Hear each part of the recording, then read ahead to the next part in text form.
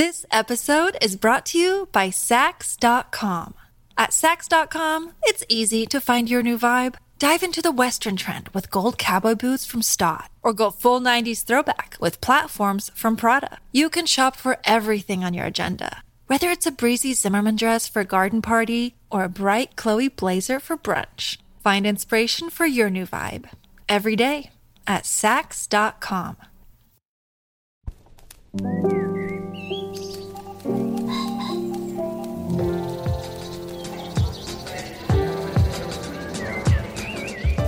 It's Wednesday, December 14th, and this is the Slate Culture Gabfest Addams Family Outcast Edition. I'm Isaac Butler, in for Stephen Metcalf.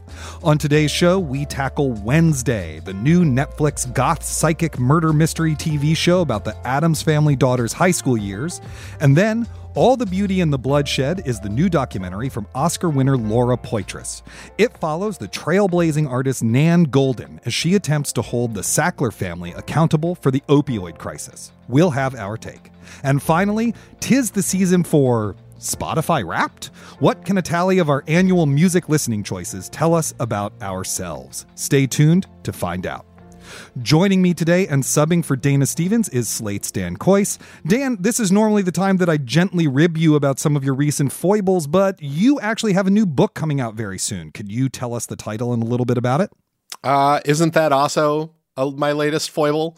It's called Vintage Contemporaries. It's a novel. It comes out in January. It's a comedy about broken friendships. You know, that is a foible, but I'm not going to rib you about it because I have read it and I think it's truly excellent and everyone should buy it. Today, in fact. Thanks. Also joining us is Julia Turner, the deputy managing editor of the Los Angeles Times. Julia, when you were in high school, were you a fang, a scale, a siren, or a stoner? Which one is like the do-good nerd? I don't think I was any of those. They don't have those. You'd be in the town working the coffee shop. Yes, 100%. I'm like behind the barista counter, slinging brownies and wondering what's going on over there at Nevermore. All right. Shall we do a show? Let's do it. All right, let's dive in. The Addams Family began as a series of single-panel cartoons in The New Yorker about a macabre family of aristocrats who served as a bent mirror to the family values of mid-century America. Since then, they've become a remarkably durable piece of corporate IP, fueling a series of comic books, 2 beloved live-action films, 2 less beloved animated films, and many, many TV shows. The latest of these is a new program for Netflix called Wednesday, initially directed by Tim Burton and starring Jenna Ortega as the titular pint-sized goth who tries to solve a series of murders and strange goings-on at a high school for magical outcasts. In this clip, she gets a tour of that high school called Nevermore. Leading the tour is Wednesday's new roommate, whose bubbly attitude is not very compatible with Wednesday's brooding demeanor. Let's take a listen. Nevermore was founded in 1791 to educate people like us. Outcasts, freaks, monsters. Fill in your favorite marginalized group here. You can save the sanitized sales pitch. I don't plan on staying here for long. Why not? This was my parents' idea. Oh, look. There's my mother smirking at me. They've been looking for any excuse to send me here. It's all a part of their nefarious yet completely obvious plan. What plan? To turn me into a version of themselves. Well, in that case, perhaps you can clear something up. Rumors been swirling around that you killed a kid at your old school and your parents pulled strings to get you off. Actually, it was 2 kids, but who's counting? Julia, I'll admit, there was so much familiar here that I started writing down the various tropes and where I could remember them from. I mean, there's not only the Addams characters, but there's the magic school with 4 different major houses. Wednesday's psychic powers are basically the dead zone. It has the, necessary small role for Christina Ricci, who made the part of Wednesday famous. It's got a paranormal mystery format from Riverdale, the cave from Dark, the blood showers from Blade, the love triangle that every show needs. Do they find anything new in this material, or is the remixing of the familiar satisfying enough for you? I think what feels new is Jenna Ortega's performance, which is very precise and pretty fun to watch. And the show is, I am not an Addams Family oeuvre completist, so I can't speak to all of the things that has been done with her character in the past. But essentially the show uses her guarded persona as the beginnings of an avenue for emotional exploration of like teen defensiveness. I think they use her kooky, spooky self as a way to explore how teens navigate high school. Now, have shows explored before how teens navigate high school? Yes, they have. But I think there is something pretty charming in how all of these elements are mixed and remixed. Agree, not totally fresh, but the kind of tonal control and the level of the acting is pretty good. And it's fun to watch the various like teen hunks from the different groups and towns, you know, emerge with their chins and cheekbones and sort of seem randomly interested in her. Like, it's just like, oh yeah, that part.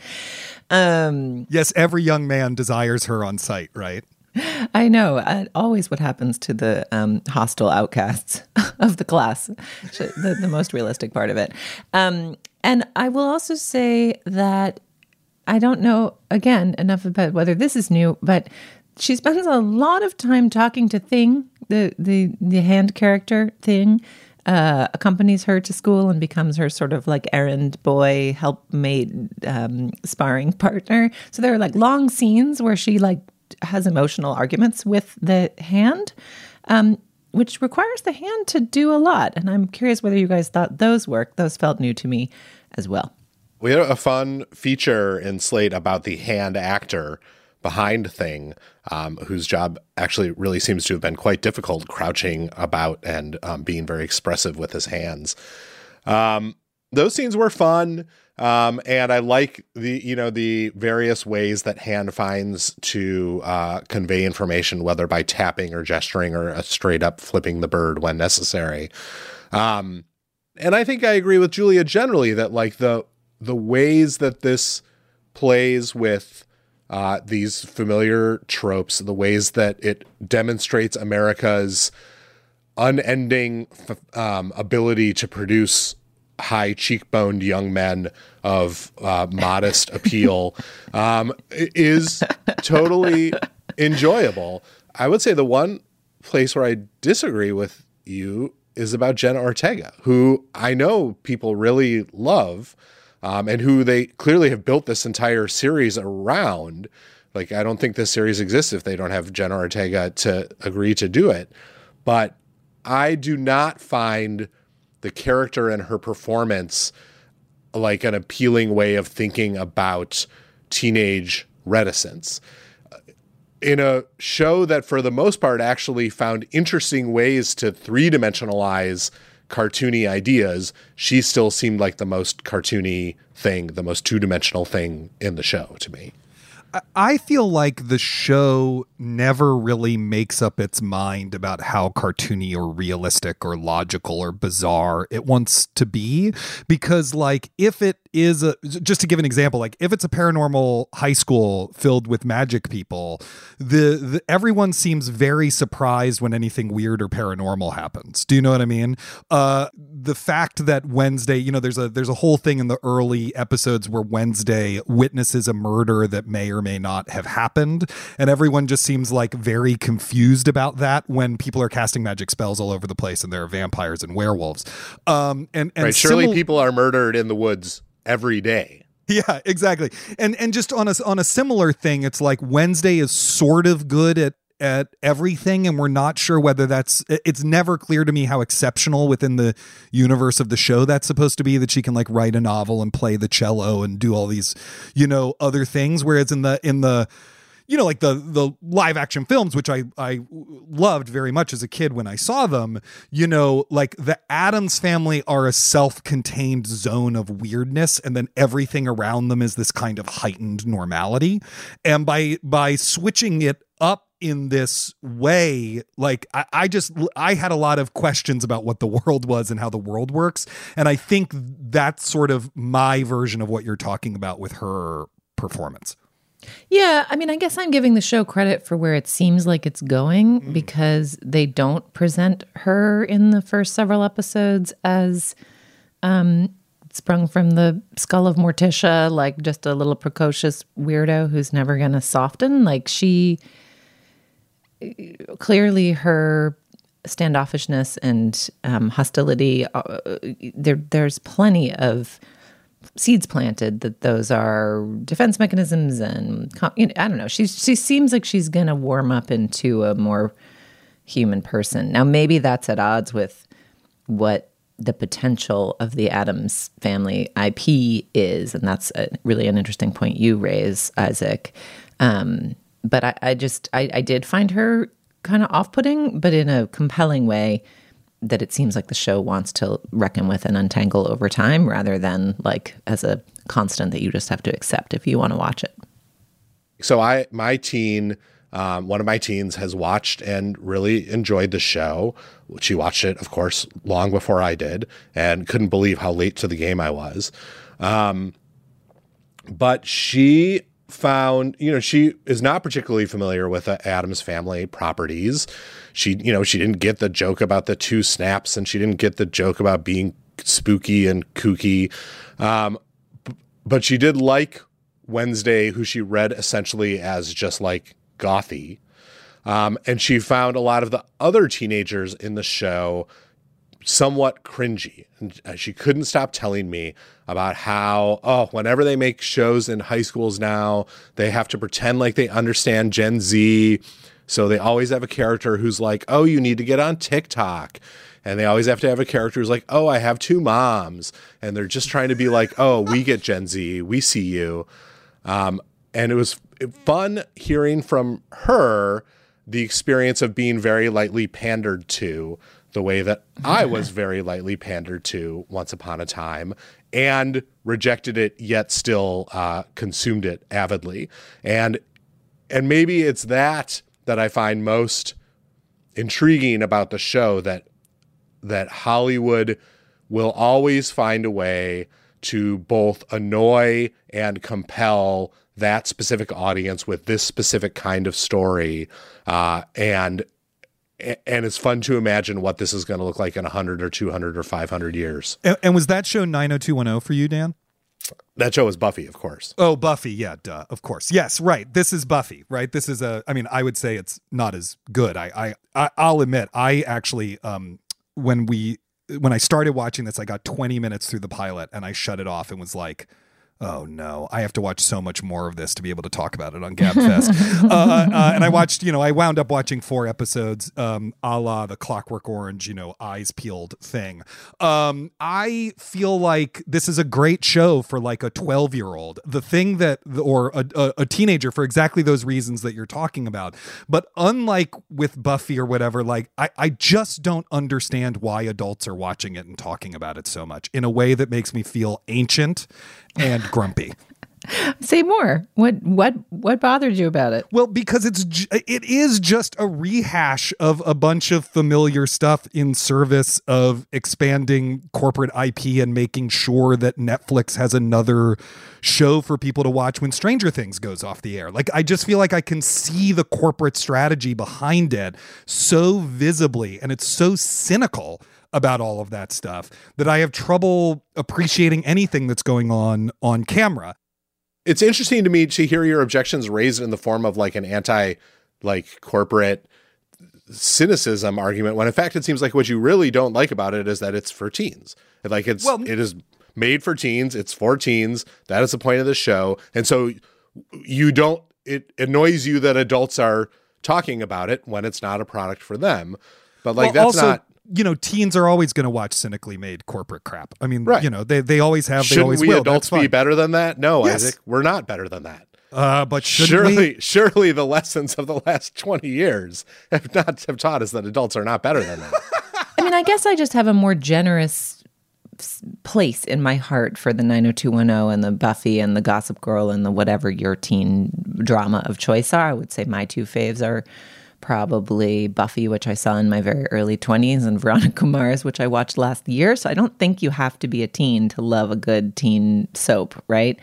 But the glory of the teen soap is that it's opera, right? That everybody's having the emotions for the first time and they don't understand them and they're bewildered by them and they're not jaded. So the kind of distancedness and jadedness of this preternaturally precocious and in control young woman is unusual. It's like a little bit irritating. It's like a piece of gravel in your grape nuts. Like it doesn't quite feel right. And the uncanniness of it, I don't know, seemed interesting. Like I watched it and thought, I'm not going to finish this, but it seems like it's fine for it to exist, rather than feeling like this is a cynical corporate play. I was like, to each generation their own, and perhaps this is somebody's, you know? That makes total sense. I mean, my feeling, I guess, is just like, I feel like Veronica Mars and Buffy and et cetera, and so forth are just better made, I guess, or just better and more interesting and more personal to their creators than this one. But how? But so what makes a teen soap a worthy successor? And what makes one, hollow? Why is Buffy, which was a grab onto some former IP, different than this, a grab onto some former IP? Well, I mean, among other things, the jokes were actually funny. I mean, like, I just think just on a simple craft level, it was just like a better made thing that felt like, to some extent, the personal work of its creator.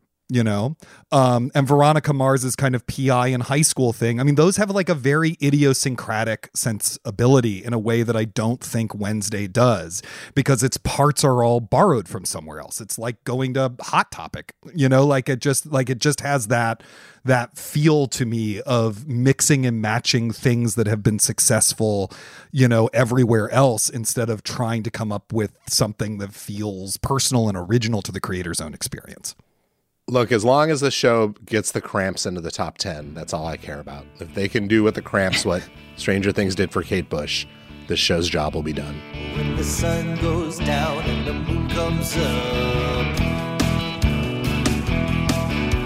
I turn into a teenage hoodoo. You know what? That is a very good point. And listeners, if you are feeling less jaded and cynical than me, perhaps you will like Wednesday, which is currently streaming on Netflix. Moving on. Tired of not being able to get a hold of anyone when you have questions about your credit card?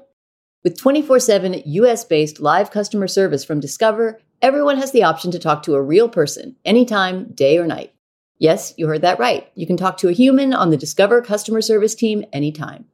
So the next time you have a question about your credit card, call 1-800-DISCOVER to get the service you deserve. Limitations apply. See terms at discover.com/creditcard. This episode is brought to you by Saks.com. At Saks.com, it's easy to find your new vibe. Dive into the Western trend with gold cowboy boots from Stott, or go full 90s throwback with platforms from Prada. You can shop for everything on your agenda, whether it's a breezy Zimmermann dress for a garden party or a bright Chloe blazer for brunch. Find inspiration for your new vibe every day at Saks.com. All right, now is the moment in our podcast when we do the business. And this week, we have 2 items on the agenda. First up, this is your final reminder about the upcoming Culture Gabfest listener call-in episode. If you're not familiar, this is an annual tradition where listeners submit a bunch of questions to Julia, Dana, and Steve. Questions about culture, about their lives outside the podcast, about their opinions, their hopes, their dreams, and then the hosts answer their favorite questions during a special episode. So, if there's anything you've been dying to ask the regular crew, give them a call and leave a message at 908-977-6807. Again, that number is 908-977-6807. Or you can email your question to culturefest@slate.com. The deadline for questions is tomorrow morning, so please get them in as soon as you can. Thank you. Our second item of business is to tell you about today's Slot Plus segment. And to do that is the lovely and talented Julia Turner.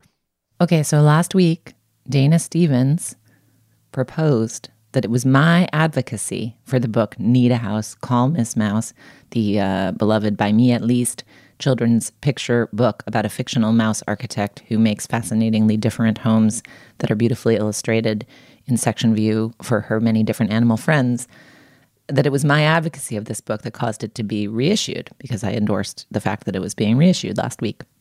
Well, since that suggestion, I have received correspondence which reveals the answer to whether or not the Culture Gabfest is responsible for the return of Ms. Mouse. In order to learn whether we and the implied power of this massive culturally influential listening audience can notch this achievement as our own, you will have to listen to the Slate Plus segment. So become a member in order to learn the answer and hear more, as you've always wanted, about Ms. Mouse. Well, Julia, if I were a Slate Plus member, I would be so excited to listen to that after the credits. And if I were not, I'd be kicking myself that I hadn't signed up, and I would go sign up today at slate.com/culture plus. Members get ad-free podcasts and lots of bonus content. Not only the Slot Plus segment we just discussed, but members-only programming on other Slate shows like Slow Burn and Political Gabfest, bonus segments on my own show, Working, and members get unlimited access to all the great writing on slate.com. You'll never hit a paywall if you're a Slate Plus member. I should also mention that you'll be supporting our work and the work of our brilliant colleagues. These memberships are really important to us, so please sign up today at slate.com/culture plus. Again, that's slate.com/culture plus. All right, moving on. All the Beauty and the Bloodshed is the new documentary from Oscar winner Laura Poitras. It follows the artist Nan Goldin and her protest organization Prescription Action Intervention Now, or PAIN, as they try to get the art world to stop taking money from the Sackler family and remove the family's name off of their buildings and galleries. The Sacklers, of course, are the family that own Purdue Pharma, manufacturers of OxyContin, and they bear an outsized responsibility for the opioid epidemic. In this clip, Goldin reads from an Artforum article she wrote about the museum world's complicity in the opioid epidemic. My relationship to OxyContin began several years ago in Berlin. It was originally prescribed for surgery. Though I took it as directed, I got addicted overnight. In the beginning, 40 milligrams was too strong, but as my habit grew, there was never enough. I went from 3 pills a day as prescribed to 18. The drug, like all drugs, lost its effect, so I picked up the straw. My life revolved entirely around getting and using Oxy. Counting and recounting, crushing and snorting was my full-time job. When I got out of treatment, I learned that the Sackler family, whose name I knew from museums and galleries, were responsible for the epidemic. Dan, Goldin's activism is not the only subject of this film. It is also a biographical portrait of her trailblazing life and career and the downtown art scene in New York in the 70s and 80s. That is a lot to pack into one movie that's under 2 hours long. Do you think the film pulls off this balancing act? Yeah. In fact, I'd say what makes the film work for me is the conversations that's happening between those sections all the time, between the biographical portrait and the, fly on the wall of her present day activism. Poitras, I think throughout, is drawing these subtle connections between, for example, the way Goldin's parents treated her sister, who died of suicide when Goldin was young, after being committed to several institutions by her parents, and the way that society has treated victims of the opioid epidemic. And Poitras traces these lines between that the Witnesses show in 1989, a famous show of AIDS-related art that Goldin curated and then which was defunded by the NEA, and then her later activism, the activism of pretending to die on the floor of the Temple of Dendur in protest of the Sacklers, the naming of a wing of the Met after the Sacklers. And so watching this woman who admits that, she was pathologically shy as a child, find her voice over and over in different kinds of ways through art and through friendship and through community and through activism is really quite moving and does make these two disparate threads feel really unified. And in fact, I found myself really inspired, honestly, that this movie takes Goldin's work as seriously as it takes her activism, because there's a really easy version of this movie, a very inspiring, probably Oscar-winning movie that is just about the activism. It would be really good. It would, would have more scenes of meetings between all the people in her organization, PAIN. It would have lots more scenes of Golden like nodding while people told their stories. It would have more of the planning and the run up to the protests. And it would, maybe mention in passing, like in the first 10 minutes, oh, can you believe it? This person is a famous photographer. But instead, I'm really grateful that Poitras digs as deep into Golden's work as she does, and that long stretches of the movie are basically Nan Golden slideshows. They're just music, images, and narration from Golden, and we really get to experience the work. Yeah, it's interesting because the slideshow motif that runs throughout is not just there because Golden's, famous work, The Ballad of Sexual Dependency, was a sort of ongoing slideshow project. It's almost like a formal metaphor of the movie itself, right? That it's showing you these frames, these different ways to frame her and letting them all speak together. What did you make of it, Julia? It's so funny that you say, Dan, that it could have been a movie just about the activism. I actually think the opposite, and that it could and not should. I really did enjoy this movie, but the activism pieces of it seem so much kind of less rich and less methodically laid out than you'd want to make a strong case about what the Sackler responsibility for the epidemic is and what it means to take their names off art galleries and whether that's even a valuable thing to do. Like, it just sort of assumes that, like, yep, they're responsible and getting their names off these art galleries sure matters a ton. Like, the movie just kind of stipulates that in a way that that feels a little flimsy to me, whereas everything about her childhood, her art, her images, which are stunning. I'm not a documentary filmmaker, but if I ever try, I will try to have my subject be someone who makes incredibly arresting images and lets me just use them all over my film. Yeah. One easy trick. Yeah, it's like so clever and gorgeous and I think a really powerful way to encounter her work and the kind of work she's making. I'm sure it wouldn't work for every artist, but I felt that the Sackler piece was most interesting as a portrait of someone learning to speak truth. And I think what makes the film succeed is that it understands that, and maybe that's why it doesn't overplay the kind of origins or logic of the protests. But I think the one kind of weak link in the film is that it has all this footage of the protests. It's on the ground during the protests. I think what it's most emotionally curious about is, how Nan Golden learned to be and to speak, right? She says toward the end that her family wanted to deny the truth of the world, and she wants to speak the truth of the world, and the truth of the world as she sees it. It involves getting the Sackler names off these galleries, which, to be clear, it seems like a fine thing to do. I just don't think the movie does the work to explain or establish that it matters in any profound way. So I actually felt like the activist part was sort of the weaker part when compared to this portrait. I mean, essentially, it's a documentary as a retrospective. That's as curious about the artist as the art. But it's one of the most beautiful documentaries I've seen in years. It's just stunning to look at, and not only because of Golden's images, the way that Poitras films just mundane houses. Somehow she's amazing at filming like weather. All of the days that you see outdoors seem very specific. You can see and feel the temperature and atmosphere, which is kind of hard to do on film. So she's doing really remarkable things craft-wise with the material, I think.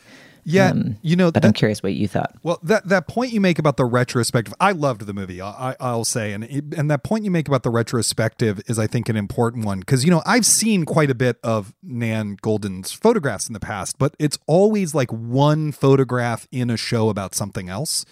I've never actually seen a retrospective of her work, and seeing it all together, not all of it, obviously she's probably shot 6 bajillion photos over the course of her life, but seeing a lot of it at once really drove home its power and influence and specialness, how important and groundbreaking and idiosyncratic and great it is, and how it, and also I kept thinking about how the aesthetic it created has been repurposed in advertising, so often, whether it's Heroin Chic or Terry Richardson or whatever, but like to get this like, really concentrated dose of the real thing, I found really powerful to me. And maybe it's because, my wife read Patrick Radden Keefe's Empire of Pain a few months ago. And so I've been hearing lots about the Sacklers, in our house over the past few months.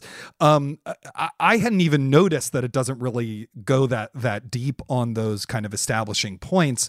To me, what I found powerful about the activism part is that it's a portrait of successful organizing and activism that, sets out with a clear goal, figures out a tactical way to achieve it, and it actually works. And I just found that aspect of that story incredibly inspiring in this current moment where I think we often sit around thinking that nothing we do will ever matter.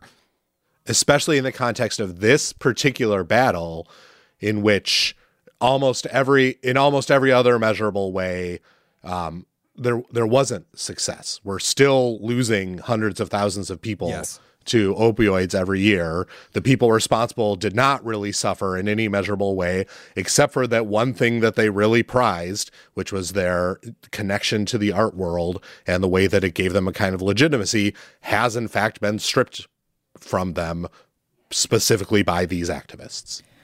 Well, in part by these activists. I mean, I think part of my response to it also comes from the fact that I read Empire of Pain myself and think it's one of the best books of the last 10 years. And part of what makes it so good and what makes Keefe so good as a journalist is the absolute rigor and methodical nature of his development of what the type of culpability the Sacklers have is, and the clarity with which he lays out, how their money and our judicial system intersect to let them and their fortune off the hook, and what the art means to them and why, getting their names off of things is valuable. And also the broader context of kind of reporting from Keefe and other, it's not just the pill bottles in the Temple of Dender that result in the name. So knowing a decent amount about the broader picture, I just, I don't think the movie makes the case. It's not trying to make the case, right? But like what the book does very well is show, like lots of people make drugs that can be abused and could be responsible for things and could get out of control like wildfire. And the book is very precise about the marketing tactics, what they knew, when they knew it, how they knew it, and the film just kind of like assumes, like big rich guys get names off gallery in ways that if I were coming fresh to this, I think I would be like, what? Well, what the film does is Poitras does a pretty canny thing, which worked particularly well on me, but I also think works on a lot of people, which is that she essentially allows the film to sort of gloss over that stuff by putting the dashing character of Patrick Radden Keefe in it, essentially bestowing upon it the sort of grace of I did all this reporting, as you may or may not know, but as I certainly know, I teased all this stuff out at great length and have made this case by agreeing to appear in this film, and in fact by speaking well of Nan Goldin and her quest. I'm essentially bestowing upon her and on the film sort of my approval of, okay, you guys are cool. It works. And the movie is good. I don't mean to sound overly critical of it. Like it's just one of the more beautiful things I've seen in a long time. Mm-hmm. It on a tonal level, it like overplays the activism to me because it's so much less interesting than the psychology of her art. and the iconoclasm of her life, which is, I mean, you know, obviously we've been talking about the Sacklers, which is kind of the hook of the movie, but you know, like her life is really fascinating, and she is so open about it throughout. You know, there's a part where she's talking about her experience with sex work, and she says something like, I've never talked about this before, but I have to be honest now, you know. And the movie really has that feel. I'm not saying it's not a confessional, it's not exactly a hagiography. I mean, it's like a really honest, complicated portrait of, well, it's a Nan Goldin photograph is what it is. Yeah, that's a really good way of putting it. Yeah. So the film is All the Beauty and the Bloodshed. It is in theaters now, and I think we've got 3 yes votes for your seeing it of various intensity. Check it out. Moving on.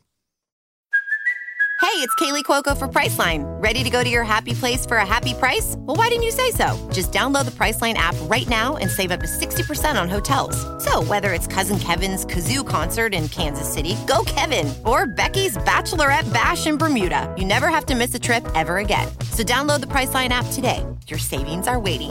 Go to your happy place for a happy price. Go to your happy price, Priceline. Look, Bumble knows you're exhausted by dating. All the, must not take yourself too seriously, and 6'1" since that matters, and what do I even say other than, hey? Well, that's why they're introducing an all-new Bumble, with exciting features to make compatibility easier, starting the chat better, and dating safer. They've changed, so you don't have to. Download the new Bumble now. So if you spent any time on social media towards the end of the year, you've no doubt been seeing people posting their annual Spotify Wrapped graphics and statistics. You may have even done it yourself, looking up your annual listening habits and discovering that you are, say, in the top 1% of Barry Manilow fans on Earth. This year, they've added personality types to the Wrap, so you can know whether you're a connoisseur with tastes the public can get behind, or a replayer who likes comfort listens, or perhaps a half-elf druid with a +2 wand of entanglement. Dan, Julia, let's talk first about what we learned from our Spotify Wrapped. The algorithm told me that I'm an adventurer who seeks out new songs and genres, and maybe somewhat embarrassingly enough, I am also apparently in the top 4% of Fish listeners on Earth. What about y'all? I learned that my morning started with Mellow Chill Love. I seized the day with Chill Love Light, and my evening ended with Friendly Fun Soft. Oh, interesting. My day starts with Angst. Just to get yourself going in the morning. I mean, I didn't know that, but apparently it starts with Angst. What about you, Julia? My favorite thing, I started with Amped Euphoric Chipper, but then I went on to Confident Bold Nervous, which what? And then I ended the night with Quiet Relaxing Sentimental. Just going into the day confident, bold, and nervous. Well, after all that amped euphoria, you have to come down somewhere. Mm-hmm. But then I also enjoy where they kind of like tried to turn it into a Myers-Briggs thing, and they said I was the specialist. I'm selective with the music and artists I listen to, but I've got lots of love to go around. Once you decide you like an artist, you're all in. This is probably from the like one day I played a Kim Petras song over and over again right. for 40 hours. But, you know, it's like, you're an FNVU. Oh, I'm an ENVU. That's interesting. Now I know why we're friends. I'm an Inf J. Exactly. I actually have no idea what any of that means. Julia, now are you still at the point? It doesn't mean anything except for that the marketing team at Spotify has contrived to make us talk about Spotify, and here we are. I know. We're just a tool in their complicated game. I do have to ask, Julia, you know, since you have a baby, a toddler, I guess at this point, is your Spotify recommendations and everything totally warped by the music you play for your child? No, my Spotify is totally warped by Steve and Dana. It's all like pop music mixed with like medieval drone like motets that Dana recommended.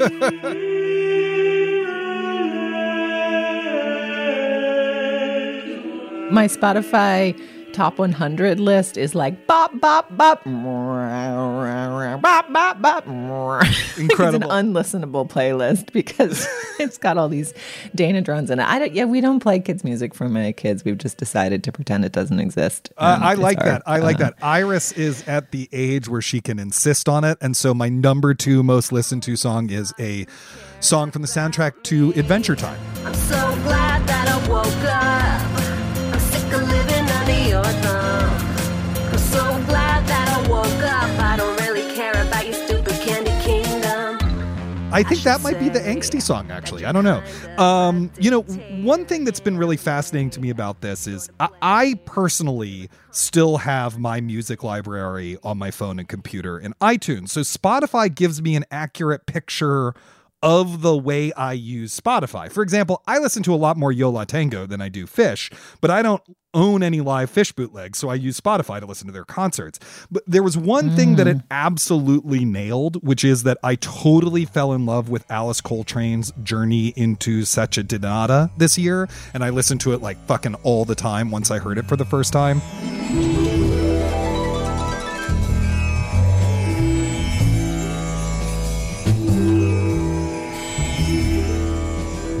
But a lot of the rest of it was just like, oh yeah, I listen to that for writing music. And so I know exactly where that idea's come from. Did it feel like an accurate portrait to the two of you of yourselves? Certainly, in the sense that it nailed my 5 favorite artists, basically, right down the list. And what top percent of Spoon listeners are you in, Dan? I am in the top 0.005% of Spoon listeners. Thank you very much. Incredible.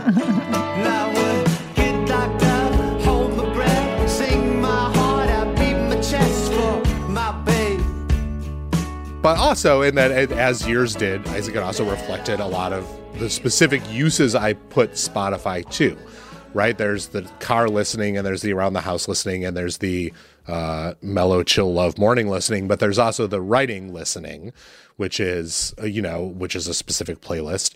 There's the plain listening, which is a specific playlist. And so, in that respect, I like that the Wrapped reflects the different kinds of listening experiences I value, but then of course throws them all together into one totally unlistenable playlist that does not at all represent what I would listen to at any given time, in the way that Julia's bop bop playlist does not represent her at all. I like the idea that at some point they're going to be like, your morning started with bop bop mrr, whereas your lunch was more like scabadoo bop dow.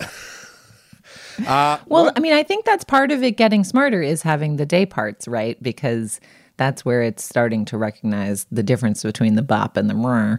But the question I have for you guys, the thing that seems most interesting to me about Spotify this year, or Wrapped this year, is that it's a marketing technique that works. It's a real innovation of Spotify's that uses its collection of your personal data to flatter your ego and self-interest in the same way that like a horoscope would, or a Myers-Briggs test, and to reflect you back to yourself, your main subject of your own fascination, unless you're truly a higher power who only listens to the medieval drone music.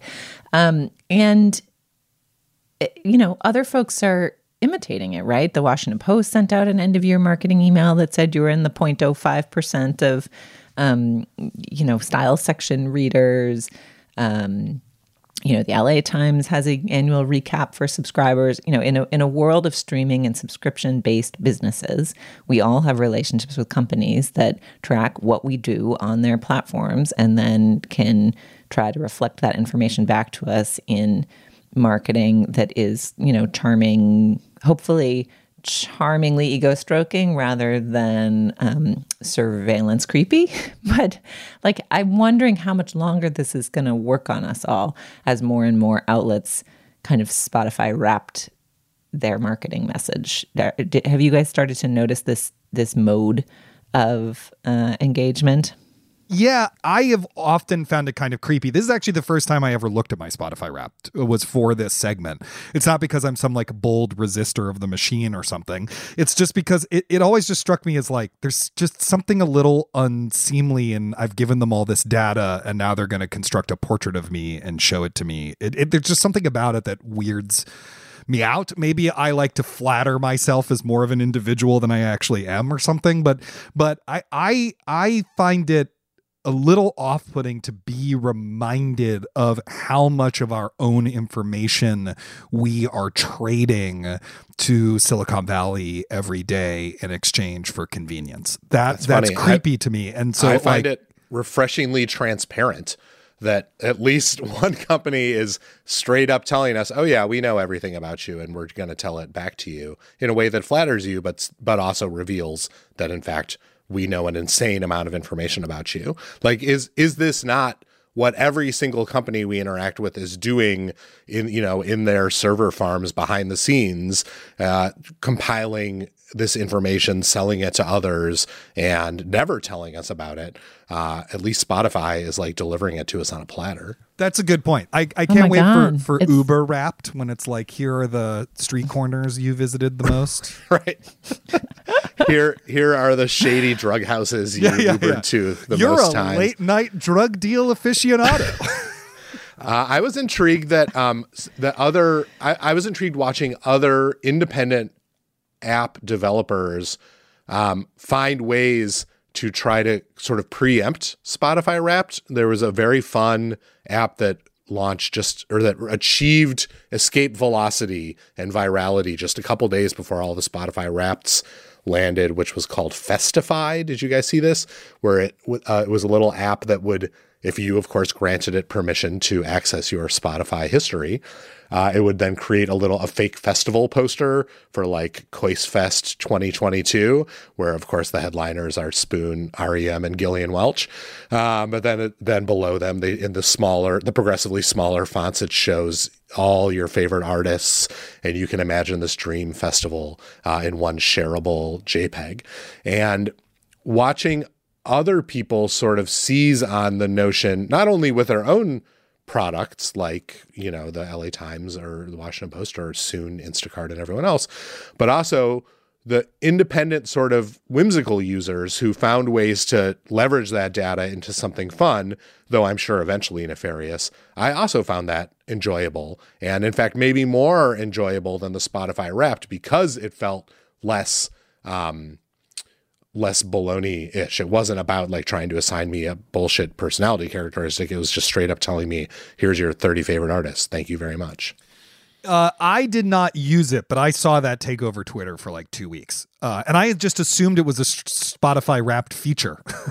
In fact, when I went to my Spotify Wrapped, I was like, hey, where's my festival poster? Where's my festival lineup, you assholes? It was actually seeing the festival things that made me go update the Spotify app so that the Wrapped would be in there, because sometimes it isn't unless you do. And then it wasn't in there, and I was like, oh, I guess it's some other person's independent project, and then I couldn't find it, and then I forgot about it. And also, I'm not proud to admit this, but I'm more comfortable letting Spotify have my data than giving access to my thing and my, to a random third-party app that's like somebody's fun project for December 2022. And then like, where are they putting all that? I don't know. Probably the lesson of the Dan Golden film is that I should not trust the major corporation with, caring for my best interests. But I do think some of the stories coming out of Twitter now as its workforce devolves is like, no, big companies do generally put a lot of resources into thinking about what they do with your data. They might not always make the decisions you respect, whereas like random Instagram art project is maybe not what you want to plug your passwords into.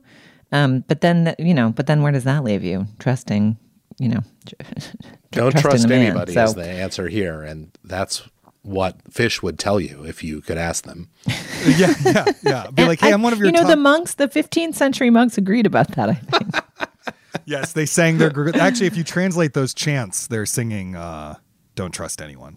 Except for Christ. Don't give your password to Spotify. Don't give your password. Only give your password to Christ. That's correct. Yeah, exactly. It's also interesting because obviously, as you said, Julia, this is a marketing thing, right? This is a way of telling you, like a horoscope, a flattering thing about yourself to get you to use the product or to remember that the product is there or to like the product more, et cetera, and so forth. Is there going to be diminishing returns with that? what do we think is going to happen? Is this the last year that we're going to do a Spotify Wrapped segment? I mean, it's like good marketing. I mean, respect to good marketing, you know? Like, we're all going to get marketed to all the time. And I think I kind of buy your argument, Dan, that it's transparent and it controls for tone. I mean, there is a certain kind of like peppy colloquialism in marketing speak these days. Like, the brands have figured out that they shouldn't sound like our, that for a long time they sounded like our voice of God grandpa, like, when you need help, come to our insurance company. And then for a while in like the aughts and teens, they were like your raspy, sardonic friend, like, when you can't get enough of, like kind of that.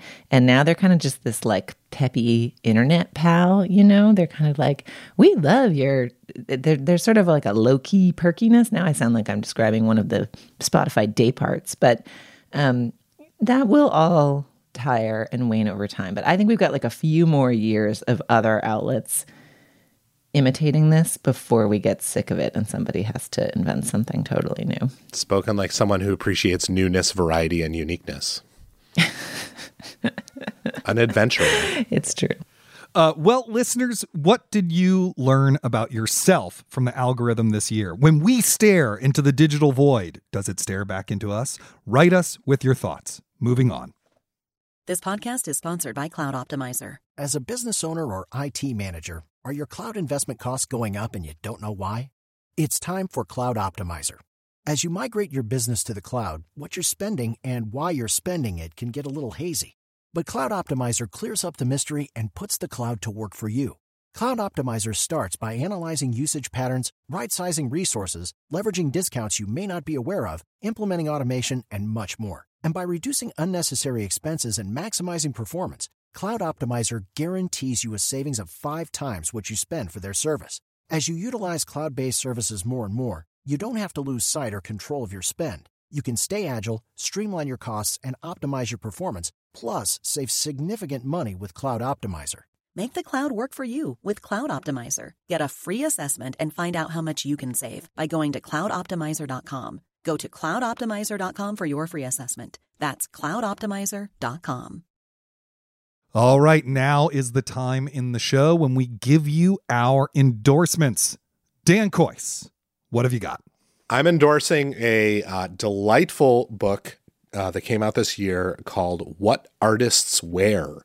It's by a critic named Charlie Porter, and it is exactly what it sounds like. It is a compendium of meditations and photographs about the clothing that visual artists wear, and it dwells quite interestingly on the mixture of utilitarianism and image consciousness that those clothes represent. So like Yves Klein's tailored suits, or Yayoi Kusama's Crocs, or Basquiat's paint-covered, paint-splattered Comme des Garçons sport coats. It is full of wonderful photos and artwork. It's full of clever connections, and it really reminded me when I was reading it in a way that the Nan Goldin documentary also reminded me that art is work, and it demands respect as a result of that, and that the work that artists do means something. But also it reminds you that artists are often total delightful weirdos, and I appreciated that as well. Is there an artist's look that you would steal if you could get away with it? Frida Kahlo, honestly, when she got into her business wear, she looked great. Nice. I could not pull off those suits. I don't have the slimness for it, but boy, if I could, wow. I'm having an incredible image in my head right now. Julia Turner, what are you endorsing this week? Well, somehow we made it through the Spotify segment without me announcing the song that I liked best in 2022. And it's actually a song I considered mentioning on our Summer Strut playlist, but then I realized I'd learned it from like an LA Times list, and it was not an official Strut submission.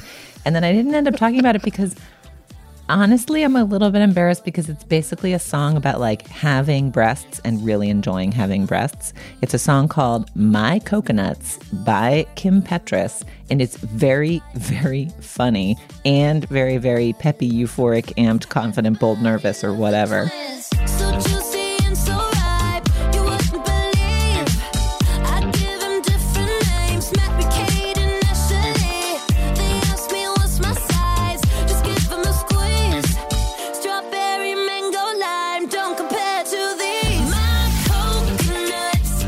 Kim Petras is a pop singer who we have name-checked on Summer Strut multiple times. Really, really great discography. And this is a newer track. Petras is a trans artist, assigned male at birth. So I think the valence of Kim Petras singing about really enjoying having breasts adds a little bit of complication to what the song would be if it were, sung by someone else. It's not just But my humps. It has actually a lot energetically in common with my humps, which is not something I ever thought I would say in an endorsement segment.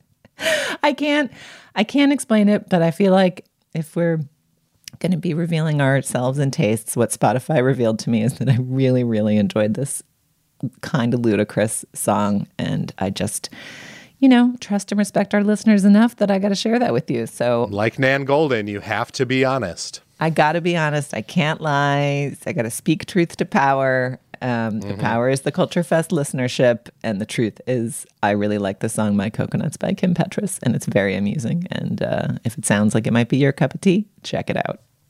Amazing. That sounds great. Well, so for me, I was trying to think about what kind of novel one might want to read on, the holiday vacation, which is to say something kind of fun, something kind of comforting, something kind of smart.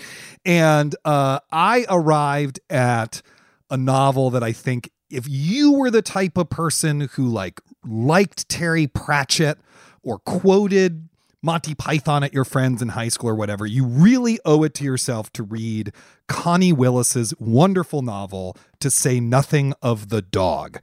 It is a time travel comedy farce written in the 1990s in which a 21st century historian goes back to the Victorian era in search of a lost vase and winds up setting off a chain of events that might end in the Nazis winning World War II and then has to try to undo all of them. It is incredibly funny. It is chock-a-block with references to Jeeves and Wooster, to Hercule Poirot, to the Moonstone, to Sherlock Holmes. The Victorian era gets satirized brilliantly. It's just a soup to nuts delight. The audiobook is great. I just think if you're looking to have a really fun week of reading on your hands while you avoid your family, To Say Nothing of the Dog is a really good bet. That's very appealing because if Wrapped Creep had existed in 1987, my phone would have told me you're in the top 0.05% of Monty Python quoters. So I'll probably have to read this book. I think you're going to dig it. I think you're going to have a good time as part of your resurgent sci-fi journey. I think you're going to enjoy it. The clues that she drops about the 21st century are also really delightful. She almost gets the year right of the pandemic. So anyway, it's really fun. Just pure pleasure reading. Really loved it. Dan, thank you so much for guesting for Dana on the show this week. Happy to be here. Happy to talk about these cool things. And Julia, thank you so much for everything you do right here on the Slate Culture Gabfest. Thank you, Isaac. Thanks for being our Steve. Hey, it was a pleasure. I got to work hard to be in the top 1% of SFOPs on Slate Culture Gabfest. All right, you can find links to some of the things we talked about today on our show page. That's at slate.com/culturefest. And you can email us at culturefest@slate.com. Send us suggestions for topics, argue with us, whatever you want. Our intro music is by the composer Nick Britell. Our production assistant is Jessica Balderrama. Our producer is Cameron Drews. I am Isaac Butler for Dan Kois and Julia Turner. Thank you so much for listening. We'll see you soon.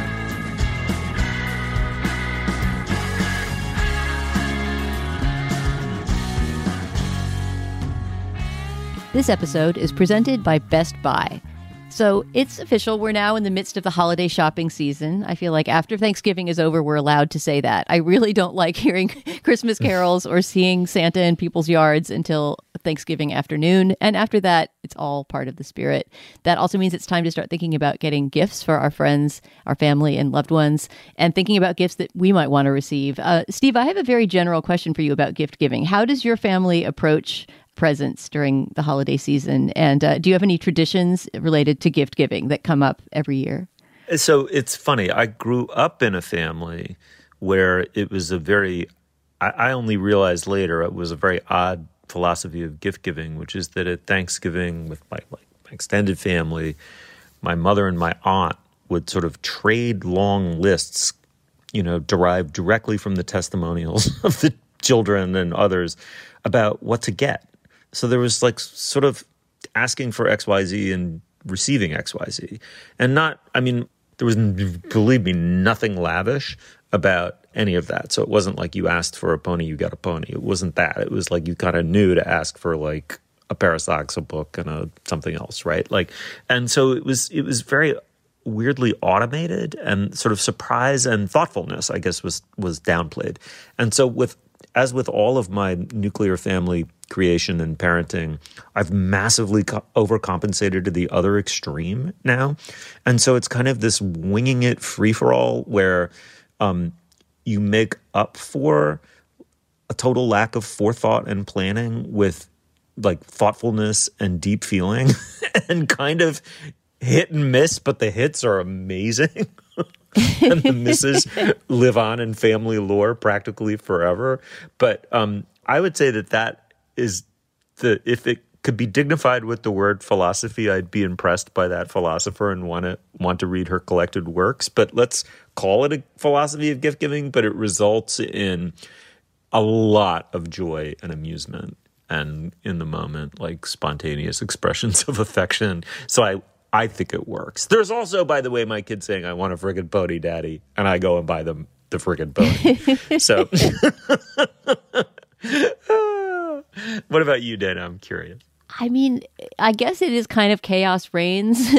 Usually my daughter, who is an only child, gets one big gift, and it's usually her grandparents that give it to her because it's something that we either can't afford or don't want her to have because it's too lavish. So that's her one lavish thing. But our gift giving as a family, just the three of us at home, and it usually is just the three of us on Christmas morning, is pretty humble. Like, actually, what we've kind of come around to is that the most important gifts we give each other are homemade. They're crafty, and that is in part because my kid's dad, my partner, is a big maker of things, and he's very, very hard to shop for. He's one of those people who there just isn't anything in a store that feels right for him. I mean, Steve, you know him. You kind of can see how that's true, right? He's somebody who it's so much more meaningful and fun for him to get a drawing that you made, or some sort of crafty thing or some sort of odd found object that reminds you of him than to just go into a store and try to find the essence of him there. That doesn't mean, of course, that we don't shop for gifts, because all that crafting involves a lot of, heading out to get the materials for crafting. But actually, just yesterday, I was consulting with my daughter, who's now 16, about what various drawing things and glues and things like that she needs to make the stuff she needs to make for her dad, which is usually some sort of illustrated in-joke. It's her turning some sort of ongoing dad-daughter, corny teasing theme into a visual representation. So that's usually a big fun part of Christmas morning for us. All right, Steve. Well, we've talked now about our generous gestures towards others. Let's do a round on what you selfishly want for Christmas this year. Is there anything over the holidays that you're hoping your family or somebody else presents you with? I definitely have a cogent philosophy as a gift receiver, which is that thing that you'd be reluctant to buy for yourself, but actually secretly or not so secretly really, really want. And so this year, it tends to be like, this is how nerdy I am, like books from academic presses. I want to say gigantic flat screen TVs to watch the NFL on, which I also want. But it's like, I don't want to go into the secondary market and deprive the author of, Young Bloomsbury, the generation that redefined love, freedom, and self-expression in 1920s England. It's probably not even an academic press. That sounds like a trade book to me. But, that's a $30 book. It should be a $30 book. For everyone to get properly paid. We should pay $30 for it. But it's just like clicking that button doesn't really happen. But asking for it and reading it greedily and taking notes in the margins, that's what I'm going to do this year. What about you, Dana? Well, in response to that, let me just say that as someone whose book retails for $30, I hope a lot of people this holiday season get over that resistance and buy it. Yeah. Am I getting is there anything in particular I want? This is a tough year for me to say that I want something new, because I'm in the midst of this giant excavation of everything that I own and an attempt to make my workspace and home less cluttered by getting rid of as many things as possible. So it's hard for me to think of a durable good that I really want this year. But given the lifting of COVID restrictions, I would say that the thing I want most this year is a trip. It would make me really, really happy to open a package that was basically a credit for a ticket on an airline, or even somebody going to the trouble of saying, I've gotten these tickets, although that's going to require, of course, some consultation and advanced planning. But the big thing that I hope happens in 2023 that hasn't been happening is travel, especially travel abroad. That's a lovely, lovely idea. All right. Well, Steve, it was nice getting a little glimpse into the very special Metcalf family Christmas special with you. And I hope all of our listeners have a very, very happy holiday season. You can shop great deals now on gifts at Best Buy.